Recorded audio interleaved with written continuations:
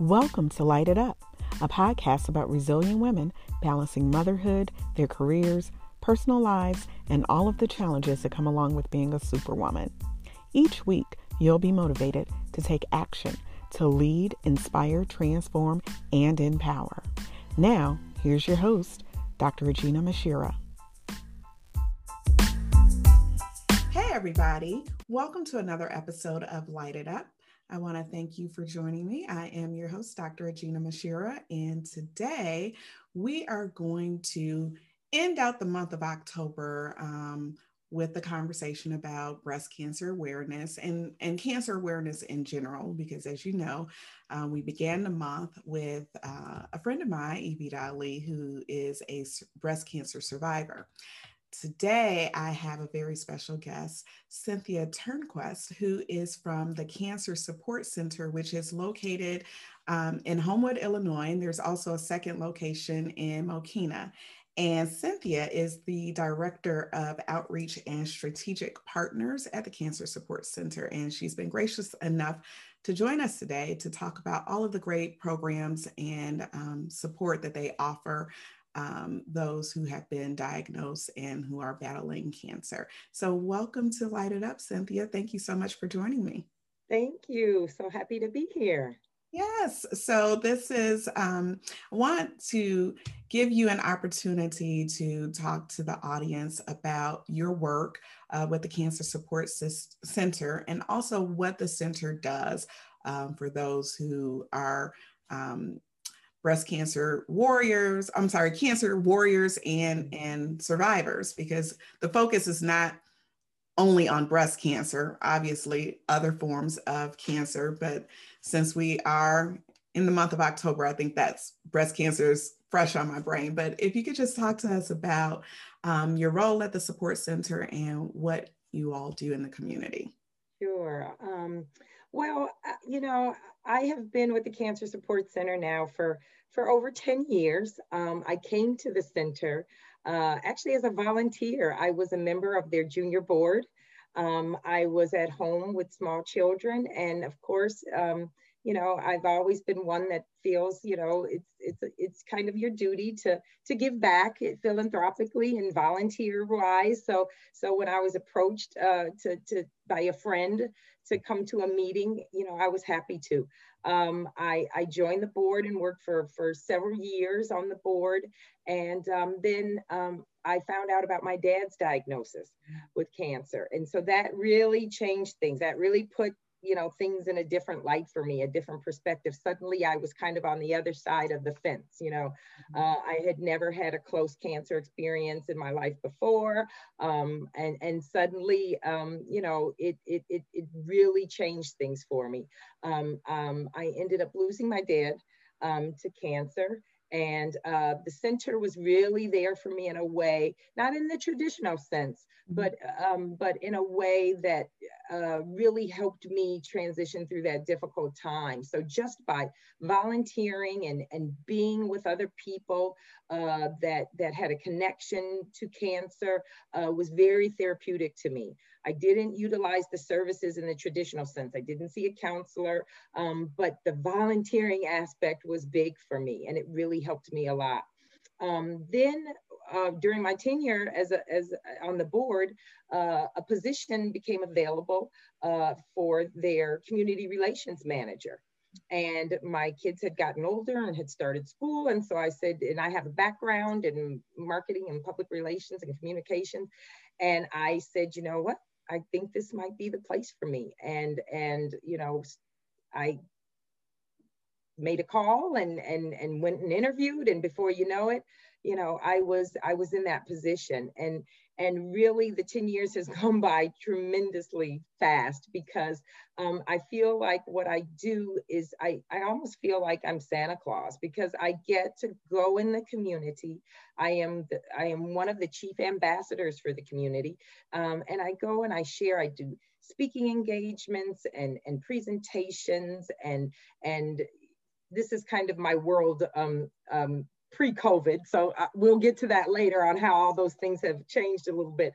But really just just the idea was for me to get out into the community, build partnerships, provide information to individuals, to let them know about this wonderful, wonderful resource that's in the Southland area. And it's all free of charge. So what those services include are obviously therapeutic services. So you have counseling and networking groups, support groups, individual counseling, which is a big deal because other organizations of our kind, and mind you, we're the only one of our kind in the Southland area. There is no one else that does what we do in the Southland area, but other organizations in metropolitan Chicago that do what we do, a lot of them aren't able to do the individual counseling anymore for obvious reasons, economic reasons, but we're still able to maintain that service, which is huge for a lot of people.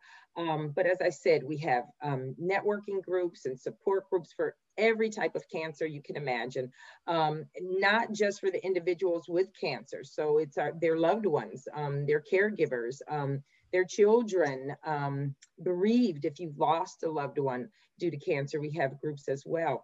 But we also have amazing wellness programs. And they're really surrounded around our 5-point model of program service, which covers nutrition, fitness, counseling and stress management, education and networking, and body image. So we have all sorts of programs. So we'll have nutrition classes. So you can come and you can, learn how to make healthy meals that can help aid. And if you're having some side effects due to your treatments, we'll have courses on supplements or spices and things like that can help, aid it when you're struggling in those areas, and just overall good nutrition and how it is a part of the healing process when it comes to battling cancer. Our fitness programs, we have, Zumba and we have all sorts of movement classes and yoga and things like that to just get that body moving and keep you strong and keep you energized. We have stress management. We have meditation and we have yoga. We have gentle massage, and keep in mind, all of our therapists and all of our program facilitators are licensed and certified. We do not take the health and well-being of our participants lightly. So we might function a great deal with volunteers because we have a great, robust volunteer program, but we absolutely ensure that our program therapists and facilitators are paid and licensed and certified. So,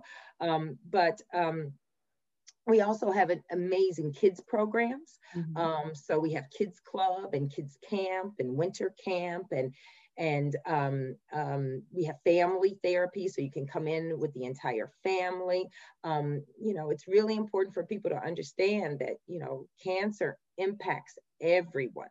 Yeah. Not just the individual with cancer. It impacts the children, the husband, the spouse, the best friend, the next door neighbor. So really we work really hard to try and address the needs of everyone that's impacted by cancer, and at whatever stage you're in your journey with cancer. Everyone doesn't necessarily, walk through our doors at time of diagnosis. My office used to sit, I had a big picture window in my office, and it used to sit right at the parking lot. And I would, on numerous occasions, see cars come in and they would park and they would just sit there. And then they would leave. No one would get out the car. And then maybe next week I'd see that same car come back. And it would sit there. And then maybe by the third time or the fourth time, the person would actually get out. Because the first step is the hardest, just walking through the door, because oftentimes that's a person's really first, maybe admittance that, I've had cancer, and I need help, Yeah. So we try to meet people wherever they are. And sometimes a support group or counseling really isn't the best way, to introduce someone to our services. They're apprehensive. It's a trust factor there. I don't know you. I don't want to be vulnerable with you. So maybe you come to a nutrition class and you learn about healthy eating, or maybe you come to a meditation session where you don't speak at all, you know, and that's that gentle introduction, and you start to make friends, and you start to, you know, meet and establish trust with our therapist. And then before you know it, you're transitioning into other, you know, program areas. So we really just try to meet people where they are, provide as many programs that we can, with the hopes that, you know, it will be impactful as people journey through cancer. Yeah. How long has the Cancer Support Center been in existence in the South? Oh, I think we're in 28 years now. We celebrated our 25th anniversary about 3 years ago. So yeah, we'll be hitting 30 years soon. And we started off with a small little storefront. I think it was on Halsted, you know, with one therapist and a volunteer who answered the phone. We had 6 amazing founders, women that were from the Southland area. One was an oncology nurse. One was a respite, a hospice nurse, 2 women that were battling cancer themselves. And they all came together because they were utilizing services in the western suburbs. And they were like, this is, you know, this is crazy. You know, we need something like that here. And so they made a few calls, and they were kind of discouraged. They were like, unless you have a big hospital backing you, or you know, some big large funding source, you know, good luck with that. And as you know, us Southsiders, we don't take, you know, no for an answer. Right. So they partnered with some local Ingalls Hospital, which is now part of, you know, University of Chicago now, but at the time they were small community hospital. We partnered with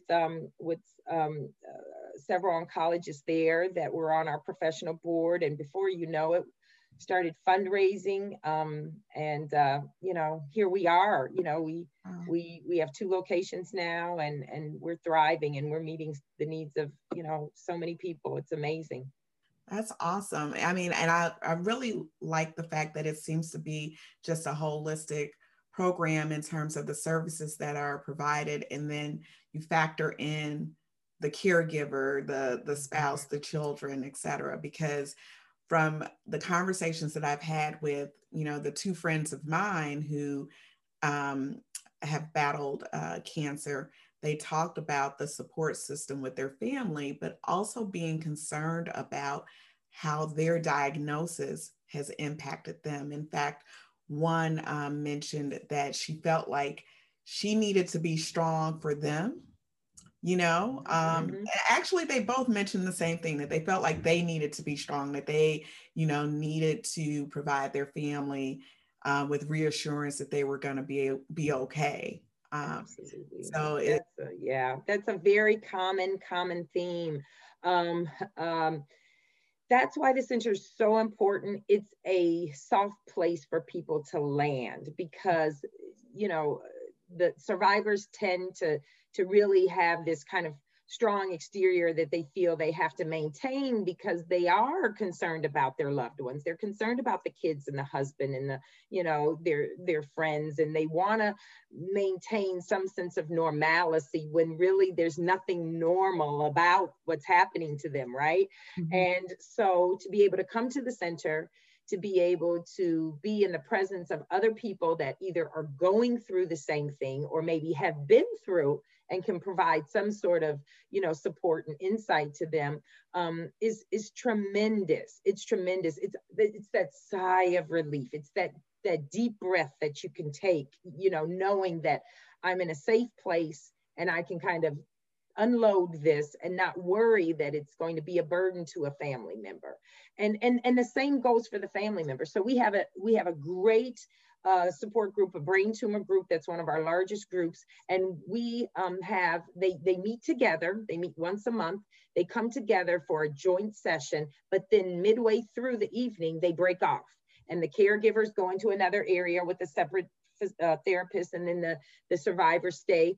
And really what that does is that kind of allows the caregiver, because it works both ways, it allows the caregiver we always use that saying, when you get on the place, you have to put your oxygen mask on first, right? Mhm. That's them putting their oxygen mask on, because they need to be taken care of as well. They need that support system that's aside from their loved one, so that they can speak with other caregivers that are going through the frustrations and the fears and the anxieties and things like that. They have that ability to kind of process through what's going on, so that when they are with their loved one that's battling that cancer, they can be the best support system they can be. But they've got to take care of themselves first. And that's what a lot of caregivers don't realize. They don't realize that their health and mental health and physical health, because this all goes hand in hand, Right. is just as important as at this time as their loved ones. Mm-hmm. Now, usually, how does the referral process work? I mean, I know that obviously you're in existence here in the Southland, but typically what happens? Does the hospital, the local hospital, maybe, Mhm. refer a We patient? have a lot of touch points. Okay. And as I'm saying, this is pre-COVID now. Right. I also run an outreach ambassador program. So I have 150 outreach volunteers, ambassadors, we call them, that go out into all of the area hospitals and healthcare facilities, and they set up outreach tables. They do it once, twice a month. They're actually on the oncology floors, in the radiation departments, wherever really, participants that would be coming to the center are, that's where that's where you'll find us. And a lot of them are survivors themselves, not all of them, but a great deal of them. I would say probably about 80% of my volunteers are survivors themselves. And that's a testimony to us, because that means they want to come back and give back. So that's wonderful. So you will find us in all of the hospitals. So, like I said, St. James the Franciscans, Ingalls U of C, South Suburban Advocate, all of the area hospitals, Alpha Med and the affiliate oncologists, all of those, you'll find us there. But we also have partnerships with hospitals as well. So when they're doing their intake, they have our information, they have referral forms. Of course, we have to have permission, obviously, from the patient themselves, but they'll fill out, when they're going through their intake, they'll fill out that information, and then they send it to us. And then we then contact the individual, inviting them to come in or giving them additional resources, via mail. And then we do,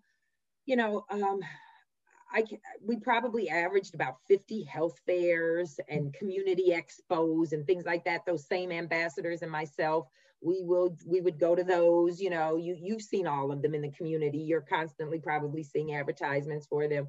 I do speaking engagements. So, the Kiwanis Club might call me, or, the Lions Club, or school districts. You'd be surprised how cancer impacts students, and how people don't realize, because you think, oh, this is a child or this is a teenager, they're really not tuned into what's happening. Oh, they're very much tuned into what's happening, but they're not often able to articulate that. So you might see things that happen that are uncharacteristic of the student. Maybe their grades are dropping, maybe they're having behavioral problems, and you're thinking, what's wrong with Junior? Like, this is but if grandmother has grandma had a diagnosis, or God forbid, the child themselves has a diagnosis, this is going to tremendously impact them and the way they function, at school. And we take for granted that the teachers and the staff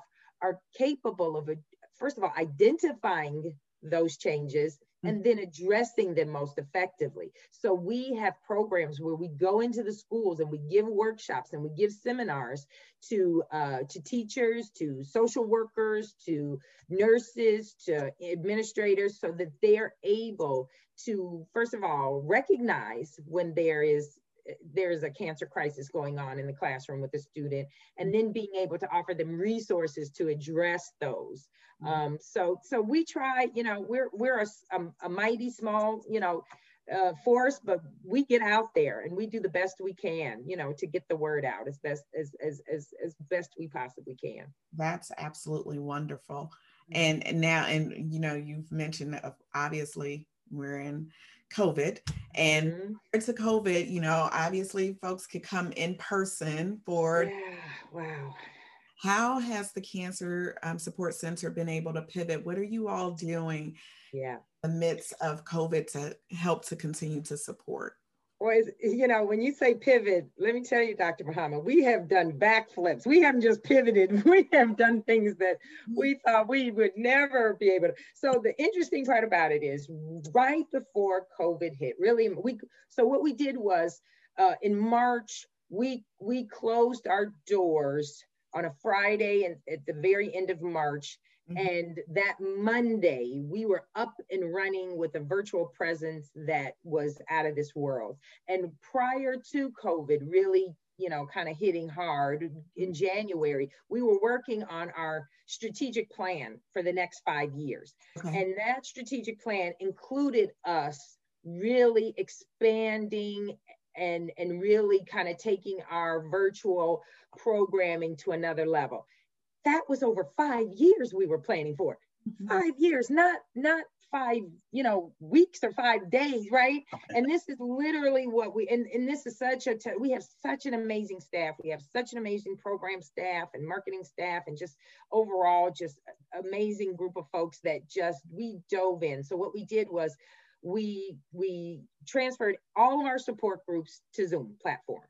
So everything that we were doing live and in person in terms of our networking groups and our support groups, we transferred them over to Zoom. And let me tell you, we got our participants, and our typical demographic, we service all ages, but really a lot of our demographics are 50 plus. Mhm. So this platform isn't necessarily the most familiar to a lot of people, but really they wanted it. They wanted it bad. So they were there. They were flexible and pliable and patient, and we were able to walk. We have some amazing participant navigators that would be on the phone, just walking people through the steps on how to get on, how to load the app, how to do whatever needs to be done. We continued with our telephone consultations for individual counseling. So all of our therapists, their schedules were just packed back to back with phone calls. We even made calls, check-in calls. Our participant navigators were calling our folks to make sure that they were okay and they were safe and sheltered in. We also have, if you go to our website, which is www.cancersupportcenter.org, we have just a whole library of online programming that you can just tap into at any time. And you can do a yoga class, you can take a cooking class, you can, we have all sorts of professional programs where doctors and experts in the field did seminars for us to come in to tell you about your certain types of cancer, certain types of treatment, even things like, the legal aspect to how to create a will and things like that. I mean, we have all sorts of medicinal cannabis, you know what I mean? Though that's very much a big topic now, on how to best utilize that as a means to deal with some side effects to cancer and things like that. So we have so much information out there. People really felt connected. The one thing that we had closed the doors and we had sheltered in place for several months, and then we opened our doors for limited hours for emergency walk-ins. So, you might have a newly diagnosed that just can't get what they need via, the phone or via Zoom. So we would have a therapist there that would meet behind a plexiglass, window, everyone's masked. I mean, we went through all the precautions, 6 feet apart, more than 6 feet apart. We also have a wig boutique. So if you've lost your hair due to treatment, you could come and get a brand new wig free of charge. Well, when we were closed down for those few months, we were still handing out wigs. We would do Zoom calls where the participant would, kind of show us what they wanted, and we would kind of show them what we had, and we would mail and that was challenging, but we did it. But that was another thing when we opened our doors for limited hours. We had individual by appointment only, because before we would accept, walk-ins for wigs. We didn't turn anybody away, but this was, individual walk-in, individual by appointment, meetings with folks so that we could actually fit people for wigs. And so we've slowly, been trying to just stay safe. It's that everybody's doing it, trying to still meet the need, because here's the thing, the need is greater than ever now. Can you imagine having a cancer diagnosis, but having a cancer diagnosis, during COVID, that's almost unthinkable. So even though we're trying to be safe, we recognize that people need us now more than ever, and actually our numbers, our participant numbers have gone up 300%. Wow. Because now you have people that, they've various barriers. So maybe I'm in treatment and my immune system is really low, so I'm not going to come out. Right. So I'll miss a program, or I'm just fatigued and I'm not up to it, so I'm not going to come out, or I have transportation issues, I can't get there, things like that, or I have children that I've got to stay home with or find care for them, and I can't bring, there's so many barriers that prevent people from seeking, our services. And so now I can just turn on my computer and plug in. Like, we had kids camp this summer, and for the first time, we actually had kids that were in current treatment that were participating in kids camp. Oh. How great is that? You've got a kid that's in treatment, but still is able, when he comes home, to log on the computer and still have art and music and all those wonderful things that he or she needs, like, even more so, right? So if there's a silver lining in all this COVID yuckiness, that's really it, is that we've provided even more options for our participants to be able to utilize our services. And that's certainly, to your point, one of the things that I've been trying to find, like, the silver lining. The silver lining, that's right. That so many people within their organizations or what have you have become they've become innovative in the way that they've provided services to their constituents. And it's really forced us all to think outside of the box. Oh, yes. And to do so quickly, Yes, right, exactly. And if you're in the midst of preparing your 5-year strategic plan, but you've got to try to work this into a very, to roll out within a matter of weeks or months. Oh my gosh. Yeah. Absolutely. And I'll give you a perfect example of innovation and creativity. So we were entering, spring is a big fundraising time of year for us. So, we're a not-for-profit, we don't receive any, state or federal funding. So we really rely upon our fundraising efforts and donations and grants and things that we've got a really robust development department that works really hard. But we were entering that, our fundraising season, and, everything came to a screeching halt, and we're like, okay, what are we going to do? So we had closed our doors. We were, I think, our spring walk of hope, which brings in about $100,000 for us, we had to postpone. So that was shut down. That was supposed to happen in May. We said, what are we going to do? Our gala was coming up, all these other things. What are we going to do? So our executive director had the idea, let's do a good old fashioned telethon. Now, let me tell you, we all remember, I don't know, you're young, maybe you're younger than me, I don't know, Dr. Muhammad, but I remember Jerry Lewis and Lou Rawls, those were all, and I was like, oh my God. Now we still had to be socially distanced. So that meant that all of the programming that came in, so all of the fun stuff that you would see, that had to be either live streamed in or videotaped and recorded. And really the only live people that were there in studio, which was the center, was the executive director and myself. So can I tell you, oh my God. First of all, when I think about it now, I kind of break out in hives because I'm like, I can't believe we did that. You know what I mean? I was like, I can't believe we did it. And in the matter of, I think it was like 5 weeks, 5 or 6 weeks, we pulled it together. We had 4 hours of programming that was just amazing. And we brought in like $70,000. Wow. Yeah, it was amazing. So, so yeah, innovation, we had never done it before. Folks just supported and just came through for us like never before.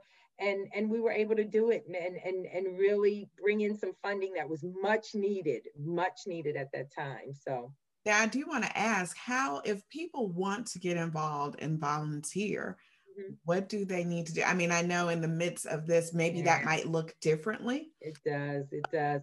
Well, funding opportunities have kind of decreased somewhat, but that's not that's going to change because all this is all finite. We're gonna beat this. We're gonna get through this. So we're gonna get back to our normal mode of operation. But what you would normally do is on our website we have a tab that's a how to get involved tab, and you would just pop that tab and there's another tab that says volunteering, and you go to there and there's a volunteer application. Really, we have different areas of volunteerism. So as I mentioned before, I run a outreach ambassador program that's really popular. That's a huge part of our volunteering because they really are the voice of the center. They represent us in so many ways that I would not be able to. We have, we service over 21 counties. We have over 70 communities that we reach, from anywhere from Blue Island to really actually not even Blue Island, actually south side of Chicago. We have a strong presence of folks that will come from the city to the suburbs to utilize our services, all the way through Joliet and even Northwest Indiana. We've got a lot of folks that will come in. So there's no way that I would be able to, to go to all those different communities and do outreach. So our outreach ambassador program is huge. And then we have a lot of special events volunteers. So because we have 4 major fundraisers that we do every year, we have 2 walks of hope, one in the spring in the Frankfort area, one in the fall, which is in Homewood, and we have a golf outing and we have a gala. And those, we're constantly looking for volunteers to help, not only the day of, but you can sit on those committees and you can help organize them. But we constantly need volunteers. We do also need volunteers when our doors are open and we have regular business hours. We have volunteers that answer the phone, that do mailings for us. We also have several ancillary boards. So we have a women's board, and actually our women's board was our very first board that really helped raise some of the seed money for the center. They do a fashion show, they do a house walk and things like that. And then we have a junior board, which is kind of, that 20 something, demographic, kind of out of college, and they do a lot of their activities in the city, so that's a fun group if you're looking to be involved and you're kind of a young person that wants to get your feet wet in that area. Then we have 2 community boards. One is in the Mokina area and one's in the Homewood area, and they do a lot of fundraising as well. They have a big Halloween party and a March Madness and, all sorts of fun stuff they do. And really the goal is for them to just be a presence in the community from a, just kind of a fun, kind of aspect, doing fundraising and events and things like that, and just keeping that presence in the community and just being that ambassador. So there's lots of ways to get involved. And I do have an orientation that I do quarterly. So when you fill out your application, you will receive a notice of when that orientation is. All of that has been on, we've suspended that temporarily now. So just hold tight. But I still will process, applications that come in, and you will get a notification when we kind of start back with that process. But there's lots of ways to be involved. This is great. Now, I'm just curious. I mean, one of the things that I'm curious to know is, because you have all of these great resources, what has been, I think, some of the barriers that may, keep people, or may have in the past, I guess, kept people from accessing the support center? I know you talked about, some folks who, parked in the parking lot 3 or 4 times before they finally came in. So that was something that they had to come to terms with, on their own. But Are there any other sort of barriers that you think that, Absolutely, absolutely. And that's so interesting that you would ask that question because, we've for 25 years, kind of our model of service has been, we're here for you. So we have this beautiful facility. Now we have two facilities that were there to bring people into our space. Because think about it, 25 years ago, support services looked a little differently, and that partnership with the healthcare arena looked a little different, right? They didn't necessarily, play nice in the sand. They thought that we were the fluff part, right? And I get that because they're there to take care of that physical, aspect of the healing process. But we've always been one that says this is a joint effort. You have to take care of the whole person, the psychological, the psychosocial part. So back kind of 25 years ago, you didn't have, the aesthetics that we have now. So if you go to some of the newer hospitals like Silver Cross, or they've got waterfalls in the waiting areas, and they've got the mood lighting and the soft colored walls, whereas before you had fluorescent bulbs and all those kinds of things that were very harsh. So what we were trying to do was we were trying to create that aesthetic in our facility so that when you came in, you felt like you were in your own living room. You felt, we've got a lot of soft couches and big pillows and beautiful colored walls and all those kinds of things, and music playing and things like that. So that was really important. Well, and that always has, and it still continues to be important, but things are changing, right? So now treatments are changing, and people are oftentimes working during treatment. So that looks a little different. So now about 10 years ago, we started partnering with the hospitals and doing programming at hospitals, right? So that now, if you can't come to the center, say you're working and you just don't have the time, when you're there getting your treatment, then maybe you can stop and take yoga, or stop and, meet with our nutrition educator about, your meal plan or something like that. So that was the next step, right? Was coming outside of our doors to meet the needs of people that can't necessarily get to us. Well, fast forward now to today, another 10 years later, we're finding that the barriers are even vaster. So let's talk about food insecurities. Okay, so one of our 5-point model programming has to do with nutrition. So we are very adamant about, you have to nurture the body. That's part of the healing process. So we teach you about foods, healthy foods, and things like that. What about people who live in food deserts? So they still get cancer. So how do that? So if we're telling you that you need to go and you need to eat properly and you need to, take care of yourself nutritionally, but yet you either don't have a grocery store that has fresh produce and vegetables in your area, or you don't have transportation to get to a grocery store that, has all those things, what do we do? Right. So what we've been doing is we've been partnering. There's a wonderful organization run actually by one of our participants, Ann Jackson, who runs a nutrition food pop-up organization. She comes to the center. This is a new relationship, so we've only done 2 now, but these are definitely going to be regular pop-up events, and we set up in our parking lot, and she brings fresh, she partners with local farmers and brings fresh fruits and produce, and we have grains and healthy foods, and it's such a wonderful experience you have, especially during COVID. You have an appointment where you're the only one there, and you get to go to each station and shop for your own foods, and it's wonderful. So all of our participants that might be experiencing a food insecurity because they're afraid to go out during COVID and go to the grocery store, or they live in an area where they don't have those things. Now we're able to fill that need. We're able to bridge that gap. We're partnering, with the local villages.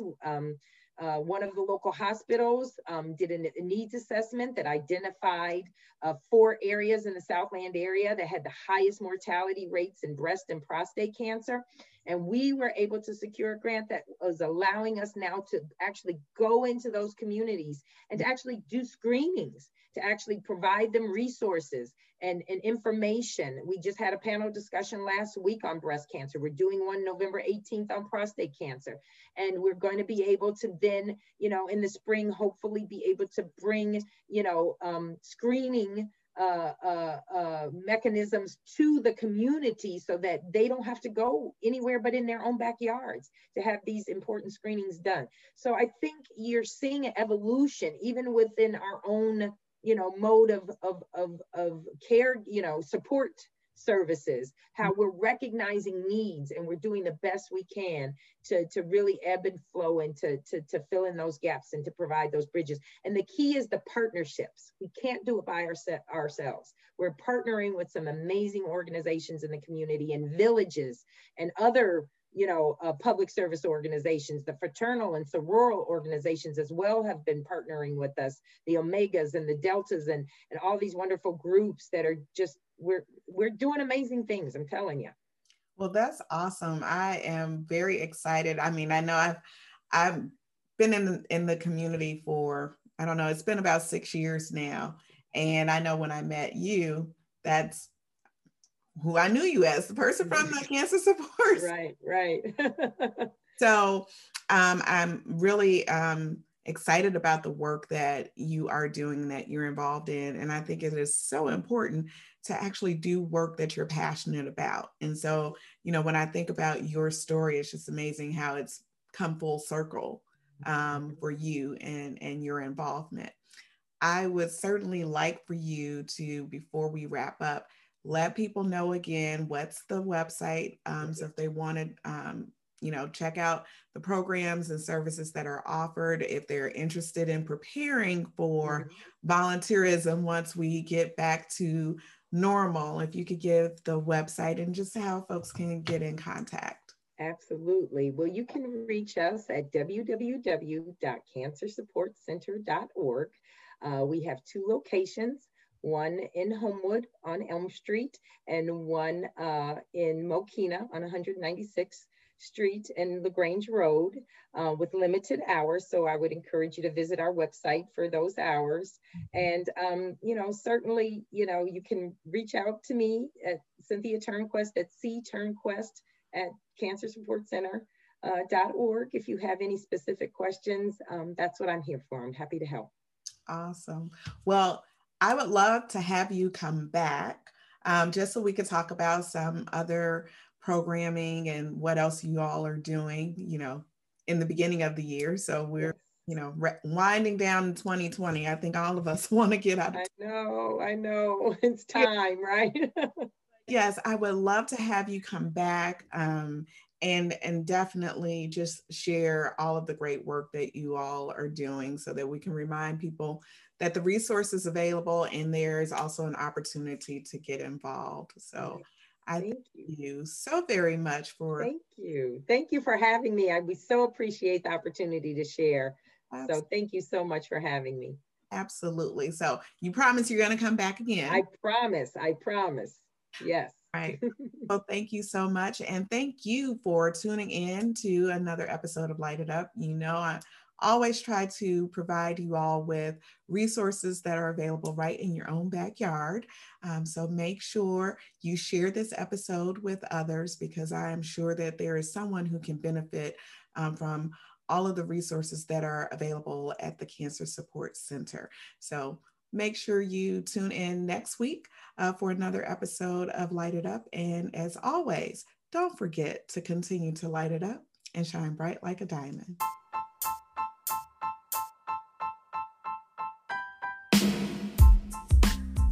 Thanks for joining me this week on Light It Up.